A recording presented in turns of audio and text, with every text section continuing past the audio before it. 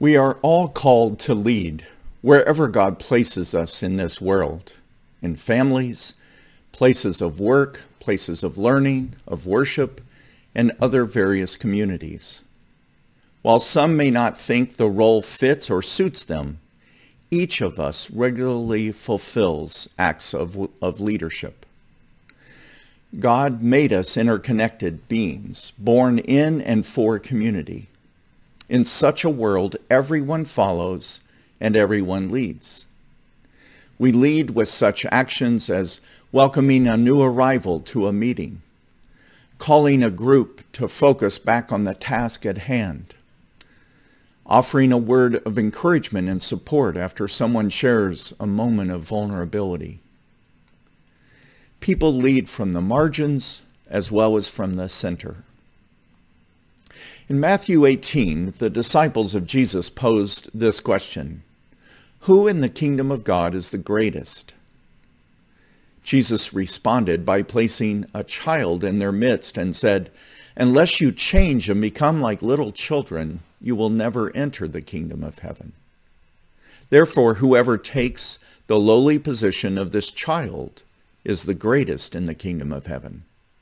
And whoever welcomes one such child in my name welcomes me. Jesus inverted the normal view of greatness from a position of power and prestige to one of humility and service. He also added a sense of responsibility and warning for leaders. If anyone causes one of these little ones, those who believe in me, to stumble, it would be better for them to have a large millstone hung around their neck and to be drowned into the depths of the sea. We are responsible for our impact on the world. Therefore, we should ask, what does it mean to be a responsible leader? What characteristics and what actions of a leader enable others to flourish and contribute versus causing people to feel deflated or diminished by an abuse of power and influence? Leadership is not a word or concept found in the book of Proverbs, yet characteristics of what it takes to lead are plentiful. The absence of such characteristics in most so-called leaders today made me choose a list of 10 of them. Each one is important in its own right, but altogether they reflect what is needed when we are called upon to take the lead. Think of this exercise as attaining the wisdom to lead. I will state the leadership characteristic, read the proverb that corresponds to it, make a few comments about that, and then identify someone from our congregation who exemplifies this quality. First up is kind-hearted. Proverbs 11:16 reads, a kind-hearted woman gains honor, but ruthless men gain only wealth. Being ruthless is certainly one of the ways to get to the top in our culture. However, valued leaders are those whose motives are clear and their purpose unquestioned. The gains of an effective leader are celebrated and shared by all, rather than serve as the sole profit of the person in charge. When I think of kind-hearted, I think of Carlin Knight. Witness Carlin interact with a child, and you will see kind-heartedness personified. Carlin proposed to Ali Shoulders that our church form ties of fellowship by connecting through nature. As a result, various members of our church have come to know one another better by sharing a common experience of hiking, bird watching, astronomy, and flower arranging. Each activity relies on a different church member to lead the group, while Carlin helps generate enthusiasm and welcomes each participant. The second quality is discerning. Proverbs 17:24 reads, the discerning person looks to wisdom, but the eyes of a fool to the ends of the earth. Leaders call attention to what matters. When faced with numerous and diverse choices, a good leader discerns what is of value and sees the wise choice that is right in front of her or him, compared with a person who keeps searching for what is most appealing to everyone else. When it comes to discernment, I think of Vic Seward. When asked by the nominating committee to serve as an elder, Vic took the invitation seriously, despite the fact that the committee knew the Sewards were in the process of rebuilding their home that they had lost in the glass fire. Vic met with me as a pastor to know what the role entailed and why this may or may not be the right time for him to serve. But in the process of our meeting, Vic relayed another decision he was facing. As he shared with me the details, I could see him discerning the right choice, even in the process of speaking the details to me. The third leadership quality is correctable. Proverbs 10:17 reads, "Whoever heeds discipline shows the way to life, but whoever ignores correction leads others astray." Leaders are human, which means they're wrong at times. A trustworthy and respected leader accepts correction and grows stronger because of it. It takes self-discipline and respect to admit we are wrong. The proverb points out the consequences of those who sidestep this form of self-discipline. The one who ignores correction gets lost and thereby leads others astray. When a leader doesn't address his or her inner life, then the leader's personal needs become the focus of attention rather than the goal to be served and the people involved. As Parker Palmer has stated, a good leader is intensely aware of the interplay of inner shadow and light, lest the act of leadership does more harm than good. Though no longer with us, Kriya Gimmel serves as an example of this characteristic. Ali Shoulders related to me a time she, Kriya, and Angel Hobbs were in San Francisco. Protesters filled the streets. Somewhat irritated by their presence and their cause, Kriya commented aloud, "Why don't they just get over it?" Later, Kriya realized she had lost her phone. Ali called the number, and it turned out one of the protesters found it, and they agreed to meet. Kriya was going to let Ali and Angel retrieve the phone so she wouldn't have to interact with this person, but she changed her mind and came along. The woman who returned her phone was so gracious and warm toward Kriya that she admitted to Ali, "I was wrong about her." While Kriya's core conviction had not changed, she came to appreciate God's imprint in this person. Later that evening, Kriya told her small group that she made an error in judgment and learned something about how to accept and appreciate another viewpoint from someone who sees things differently than she did. The fourth leadership characteristic is humble. Proverbs 29:23 reads, "A person's pride will bring humiliation, but one who is lowly in spirit will obtain honor." It takes humility to have faith and trust God. A person of pride relies on his or herself and therefore is at odds with God and his or her neighbor. Actions of leaders who lack humility are usually more about themselves than anything else. When I think of humility, Bob Swift comes to mind. As a result of Bob's humility, the people of the Santa Elena Peninsula in Ecuador revere him as a leader and champion of their community's welfare. They trust Bob, who never sought to make a name for himself, but wanted to serve and make improvements to the overall health and viability of these people. What began as a sanitation project decades ago has led to the installation of water purification systems, school bathrooms, chicken, pig, and sewing co-ops, and carving trades, just to name a few. The fifth quality is diligence, or discipline.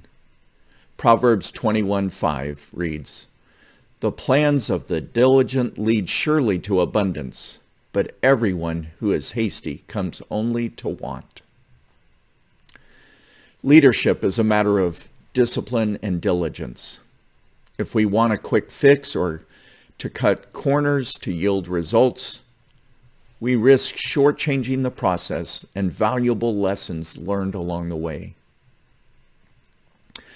Audrey Hargens of our congregation is someone I think of as diligent and disciplined.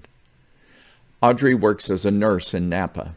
She works the night shift on Saturday evenings, but every Sunday morning she assembles and serves refreshments for the 10:30 worship attendees. Mindful of the fact that children visit the table after kids' church, she provides a variety of items that children are delighted to choose from. It takes diligence and discipline to be a nurse and to do that job well, and even more to be of service to the church community when it's less than convenient to do so. The fifth quality is patient. Proverbs 19:11, "A person's wisdom yields patience. It is to one's glory to overlook an offense." A leader expects more of herself or himself than of others. That's not to say that a leader doesn't set high standards and call people to meet them. Rather, the leader values the learning process of getting there. A leader is generous and patient and overlooks faults and errors as a matter of personal growth and development. A leader makes room for such learning opportunities. Janine Cogan's job requires skill, care, and patience. She's a teacher of students with learning disabilities who have been mainstreamed into a regular classroom. Janine is able to provide the kind of space and support for her students to succeed. I heard that her daughter Lauren posted a picture of Janine this past Friday with the caption, "My mom's first day in school." Janine replied, "Still in first grade after 24 years. In addition to patience, it helps to have a good sense of humor. Whatever setting Janine is in, her leadership quality makes others feel valued and encouraged to participate. The seventh quality is being a careful thinker. Proverbs 4:26 reads, "Give careful thought to the paths for your feet, and be steadfast in all your ways." A good leader carefully considers and weighs the course of action, thinks through the succession of footsteps to turn vision into outcome. Knowing others are following, a leader watches where he or she is going to step so that they make sure it's on firm and level ground. Lloyd Shelley exemplifies this quality to me. When he learned there were multiple options for treating a medical condition, he carefully considered them all so that he was confident in his selection. Then when friends discovered they had a similar condition, he was able to share with them his findings to help them choose wisely as well. As a trained chemist and pharmacist, Lloyd knows the value of being precise and watching out for others' needs. A good leader prepares and puts a lot of thought into their actions and decisions. The eighth quality of a leader is faithful. Proverbs 3:3, "Do not let loyalty and faithfulness forsake you. Bind them around your neck, write them on the tablet of your heart." This quality of leadership focuses on the relational dimension, such as a relationship of a parent and a child, or God with his people, or a covenant marriage, or a covenant of marriage or friendship. So important is the quality of fidelity that the proverb stresses how to maintain it by fastening them to your heart and mind and binding them to your very being. Never let anything come between you and your practice of loyalty and faithfulness. I see this quality in Claire Stenik. For her, commitment is only meaningful when measured over time. She has been a faithful leader in her commitment to her now late husband Leo, her family, to God, and her church community. For years, she led a Sunday morning small group and consistently prepared for it. To make sure she absorbed the biblical passage being studied, she would write it out word for word in order to absorb it. When a member of this church who was severely injured in the Iraq War as a member of the military reserves, Claire's small group faithfully sent Dan Nevins letters during his hospitalization, multiple surgeries, and prolonged recovery. The ninth quality of a leader is to be a deep listener. Proverbs 21:28. A false witness will perish, but a careful listener will testify successfully. The aim of a good leader is to know and understand as one who hears rather than someone who pushes his or her agenda. A person who listens well is someone worth listening to. Margie Vonk exhibits this quality of learning through listening. For several years, she and Sally DuBois met weekly to pray for our church, especially the children and youth. Typical of Margie, if she was praying for this group of people, then she wanted to know them, to learn what interested them and what challenges they faced. Her prayers led her to produce handwritten notes of love and encouragement of a personal nature to some of those youth, even to this day. And finally, number 10 is to be always learning. Proverbs 25:2, it is the glory of God to conceal a matter. To search out a matter is the glory of kings. The glory of God lies in what God conceals, but the glory of kings is what they bring to light. Integral to the nature of God is this sense of mystery. However, the effectiveness of a king's rule depends on knowing the needs, the concerns, and the issues of his given realm. Similarly, an effective leader is one who is always learning and aware of his or her surroundings. This quality makes me think of Marianne Etchell Allen. As a school nurse, she has to keep up her credentials through continuing education.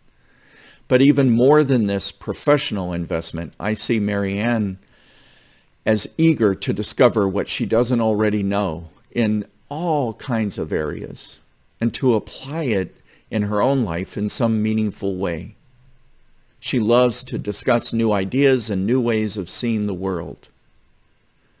As a result, she regularly attends church adult ed classes as well as junior college classes. And I've learned through conversations with Marianne that she is ready and willing to learn from her daughters as well. As part of today's service, our in-person worship, I will be giving each of the elders and deacons being ordained and installed today a blessing written by John O'Donohue, a blessing for a leader. I would like to conclude by reciting this blessing, and I invite you to listen to it and see if you can't identify each one of these 10 qualities that we have discovered in these proverbs, and or someone who reflects the words that John O'Donohue has chosen. May you have the grace and wisdom to act kindly, learning to distinguish between what is personal and what is not. May you be hospitable to criticism. May you never put yourself at the center of things. May you act not from arrogance, but out of service. May you work on yourself, building up and refining the ways of your mind. May those who work for you know you see and respect them. When someone fails or disappoints you, may the graciousness with which you engage be their stairway to renewal and refinement. May you treasure the gifts of the mind through reading and creative thinking, so that you continue as a servant of the frontier, where the new will draw its enrichment from the old, and you never become a functionary. May you know the wisdom of deep listening, the healing of wholesome words, the encouragement of the appreciative gaze, the decorum of held dignity, the springtime edge of the bleak question. May you have the mind that loves frontiers, so that you can evoke the bright fields that lie beyond the view of the regular eye. May you have good friends to mirror your blind spots. May leadership be for you a true adventure of growth. So be it. Amen.